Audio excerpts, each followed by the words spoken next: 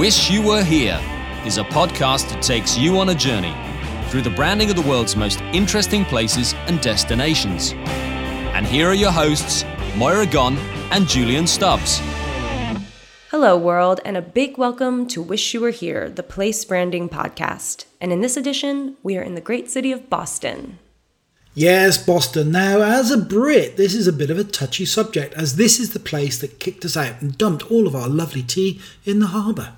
I kind of guessed you'd feel that way, Julian, but it's been over 200 years and you guys are surely over that now, right?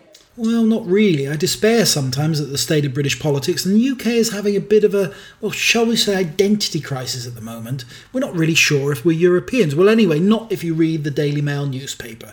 So maybe the best thing to do is try and take the old empire back. Don't think that's going to happen, actually. But anyway, we have a great edition lined up here, and the reason we're in Boston is because we're at a conference called Inbound 15, the content marketing conference run by a company called HubSpot.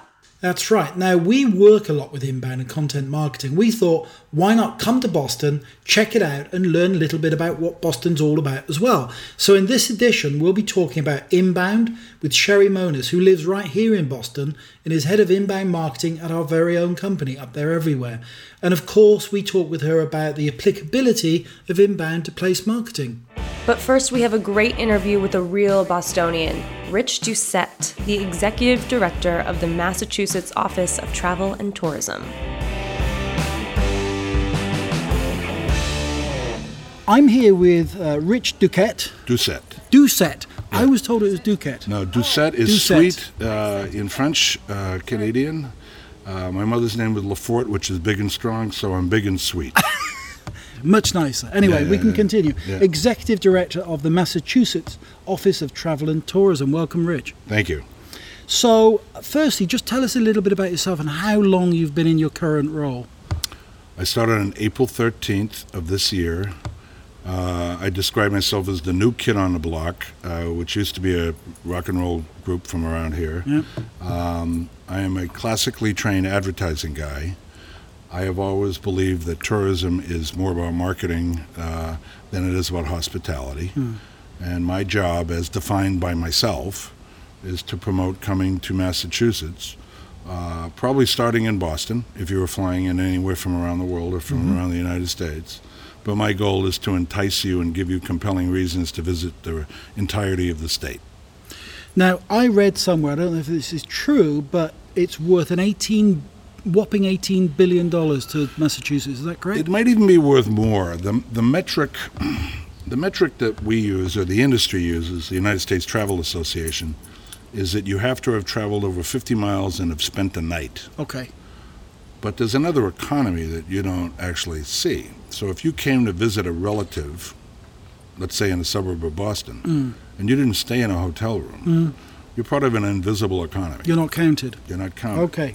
So I would guess that number might even be double. But it's not tracked as an industry, even though it is an industry. So you can't tell me how many widgets came out of the widget factory. No.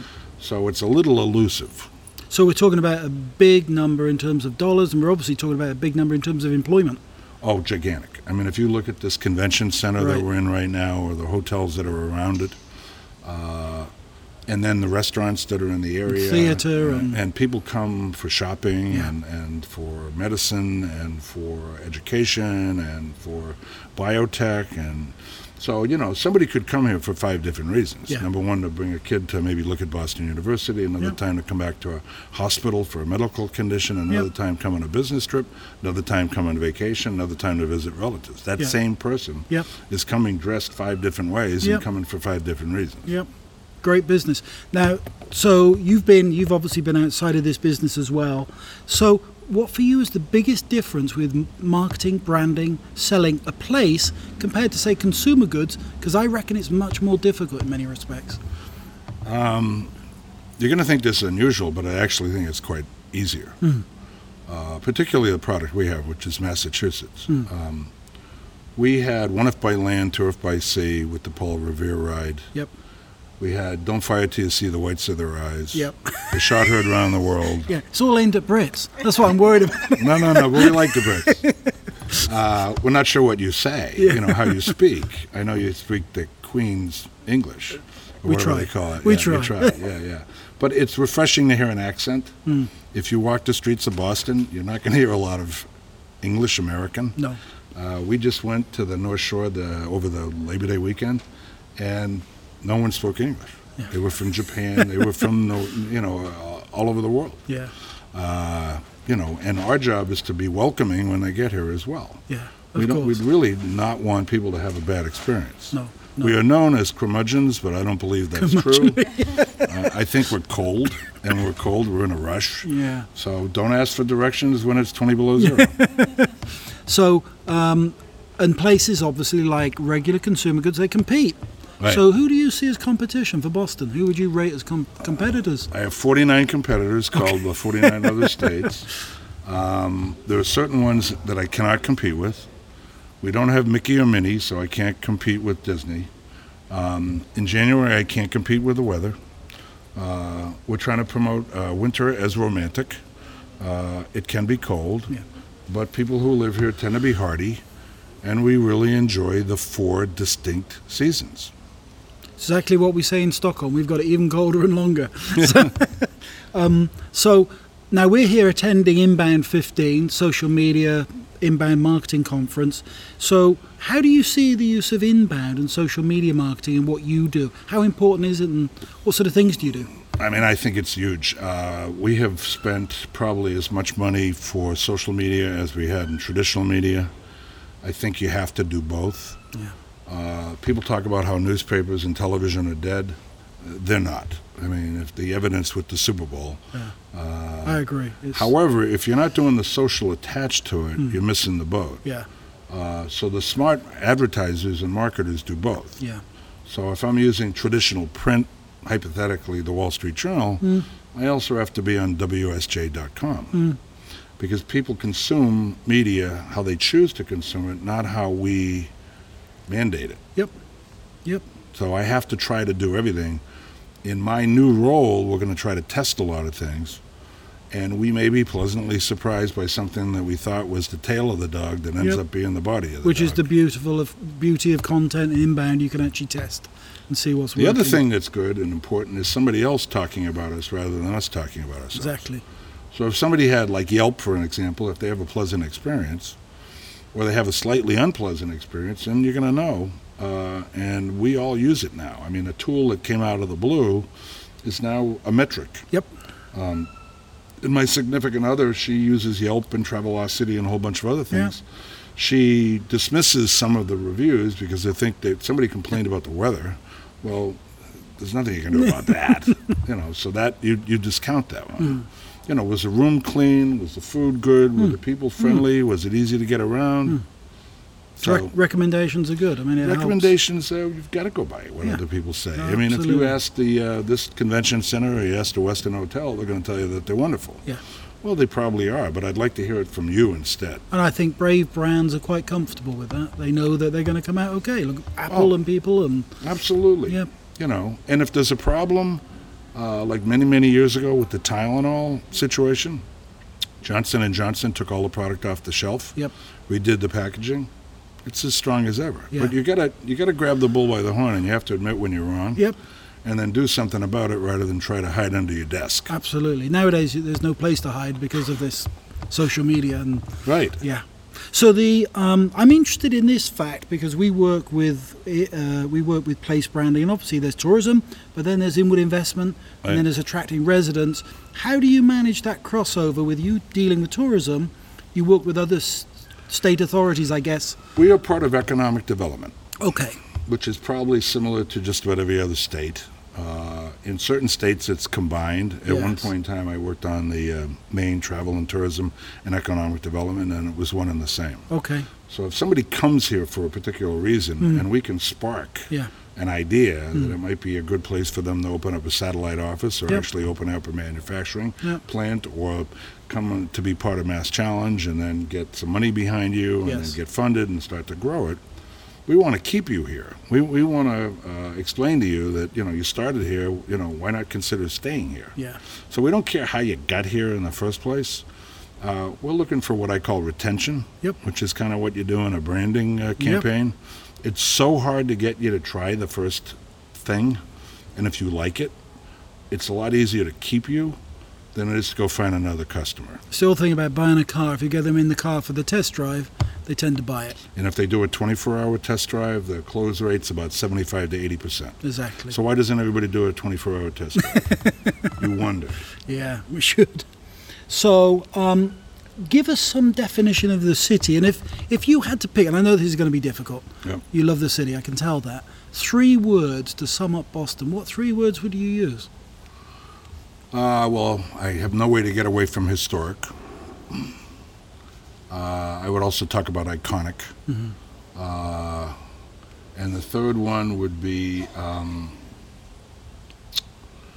it's not a real good word, but it's kind of a mishmash, hodgepodge, amalgam, melting pot. A melting pot. Huh. So if you look at the neighborhoods, Yeah, the North End, yeah, they started with Italian immigrants. yeah. Chinatown. Chinatown, they started there, but they didn't end up there. So if you go to South Boston now, which used to be all Irish, Okay. it's young professionals. Huh. Okay. The North End has now become young professionals. Yeah. The ethnic neighborhoods, not that they're getting squeezed out, but they're not as ethnic as they were before. Hmm. 100 years ago, if you were in the North End, you wouldn't even hear English. No. Now you're hearing Fidelity, and people are walking to work. There are people that don't even bother with buying cars. They're doing Zipcar yeah, or Uber yeah, or, we have to figure out how they consume, where they want to live. I think our biggest challenge is affordability. Yeah, absolutely. One of the reasons why 2024 for the Olympics had appeal to people like me was that hopefully it would help with transportation and also with low and income housing. We've priced Boston, San Francisco has done it, New York to a degree.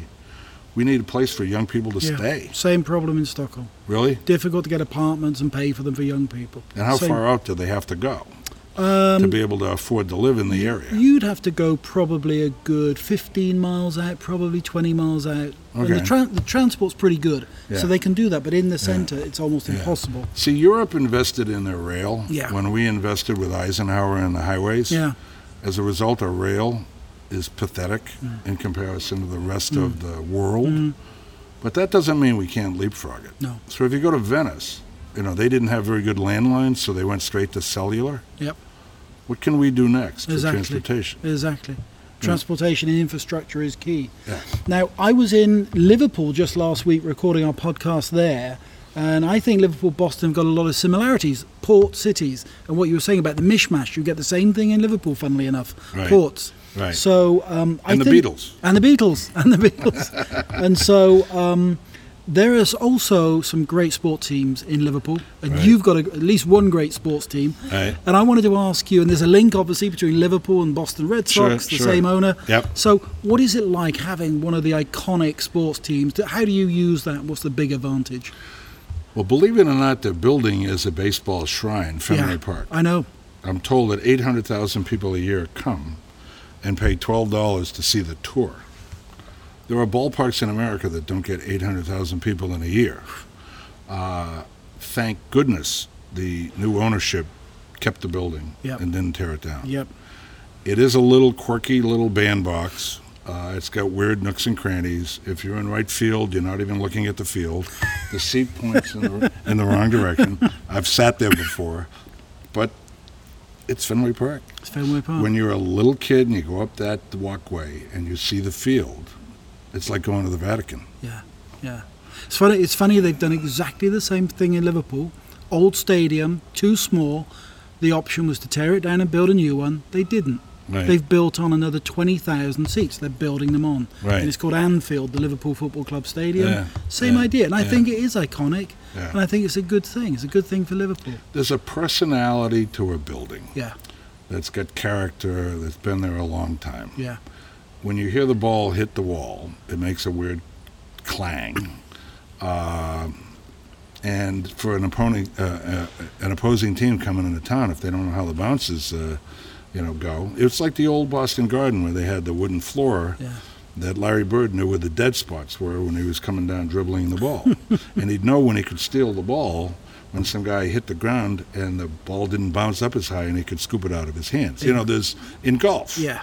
You know, there's basically a member's advantage because you know where to go. You know where to go. And so you know where to go in Fenway. You know where to go in Boston. I think what people want is to know where the locals go. Yeah. They don't want to go to the big advertised place where there's a line out front. They want to go. The no-name restaurant is around the corner here, Yeah. and it's got no name. Yeah. I don't even know if it's got a sign. But if you can find it, it's a Boston tradition. I agree entirely. Now, I'll tell you how we've been summing up Boston. There's 7 or 8 of us here from my company this week attending Inbound, and we all kind of said the same thing. You know, we said, it's a bit like New York, but friendlier and nicer, and we kind of really prefer it. So we're really happy to have talked to you today, and thank you so much for that, and I'm sure we're going to enjoy Boston this week. Please Thanks. do. Thanks, Rich. Thank you very much. Wow, what an interesting interview. Rich gave us some great insights into the marketing of Boston and Massachusetts, and as you said, it's an industry worth over $18 billion a year to the state. What an industry. What an industry, and tourism and related activity are probably the world's biggest. It was interesting as well to hear Rich's views on social media and how you still need a mix of media, both content and inbound, as well as more traditional media such as print and TV. And I think he's absolutely right. Interesting also to hear his view that the American rail system is pretty pathetic, which I agree with him on, compared to, say, Europe. It'd be good to hear some listeners' views on that little topic. You couldn't resist getting that dig in at the US, could you? Sorry. Yep. Anyway, we've come to our next interview, and this is with Sherry Moniz, who lives right here in Boston, actually, and we'd like to listen to what she has to say about Inbound and how it can be applied to place marketing. Okay, with me I have Sherry Moniz, who is the head of social media and inbound marketing for Up There Everywhere. Hi, Sherry. Hi, Julian. How are you doing today? Very good. I'm in Boston and I just love being here. So while we're here in Boston, we're going to take a look at social media and inbound marketing in this edition. Now, Sherry, could you simply explain what is inbound?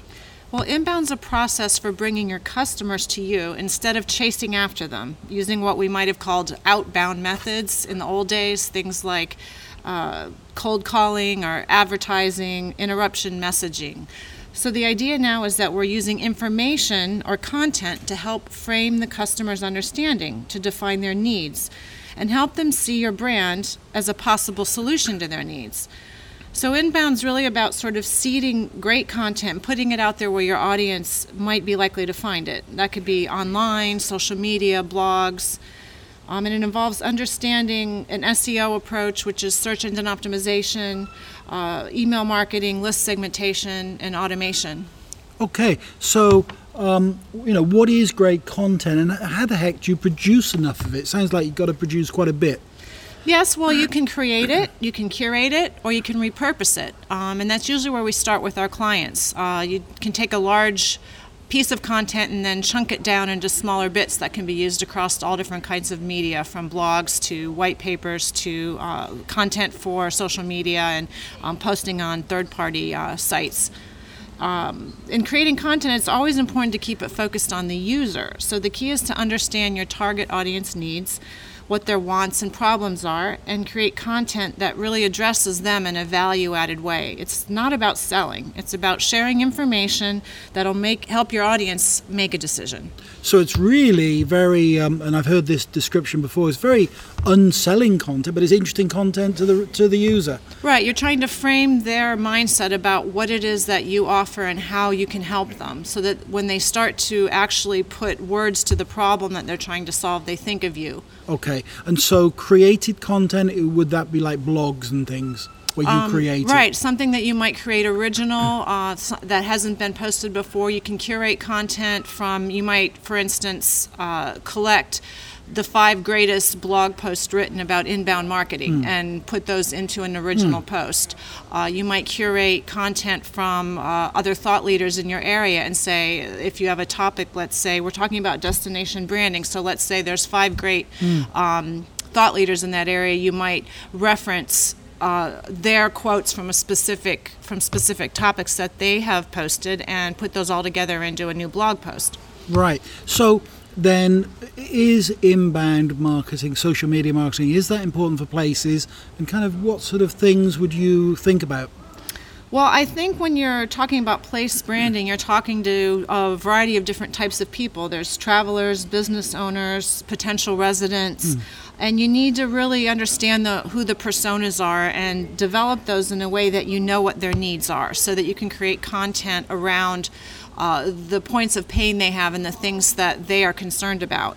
Top of the funnel content is usually designed to help frame the person's consideration. So in the aspect of place marketing, it might be something like, oh, maybe I should take a trip.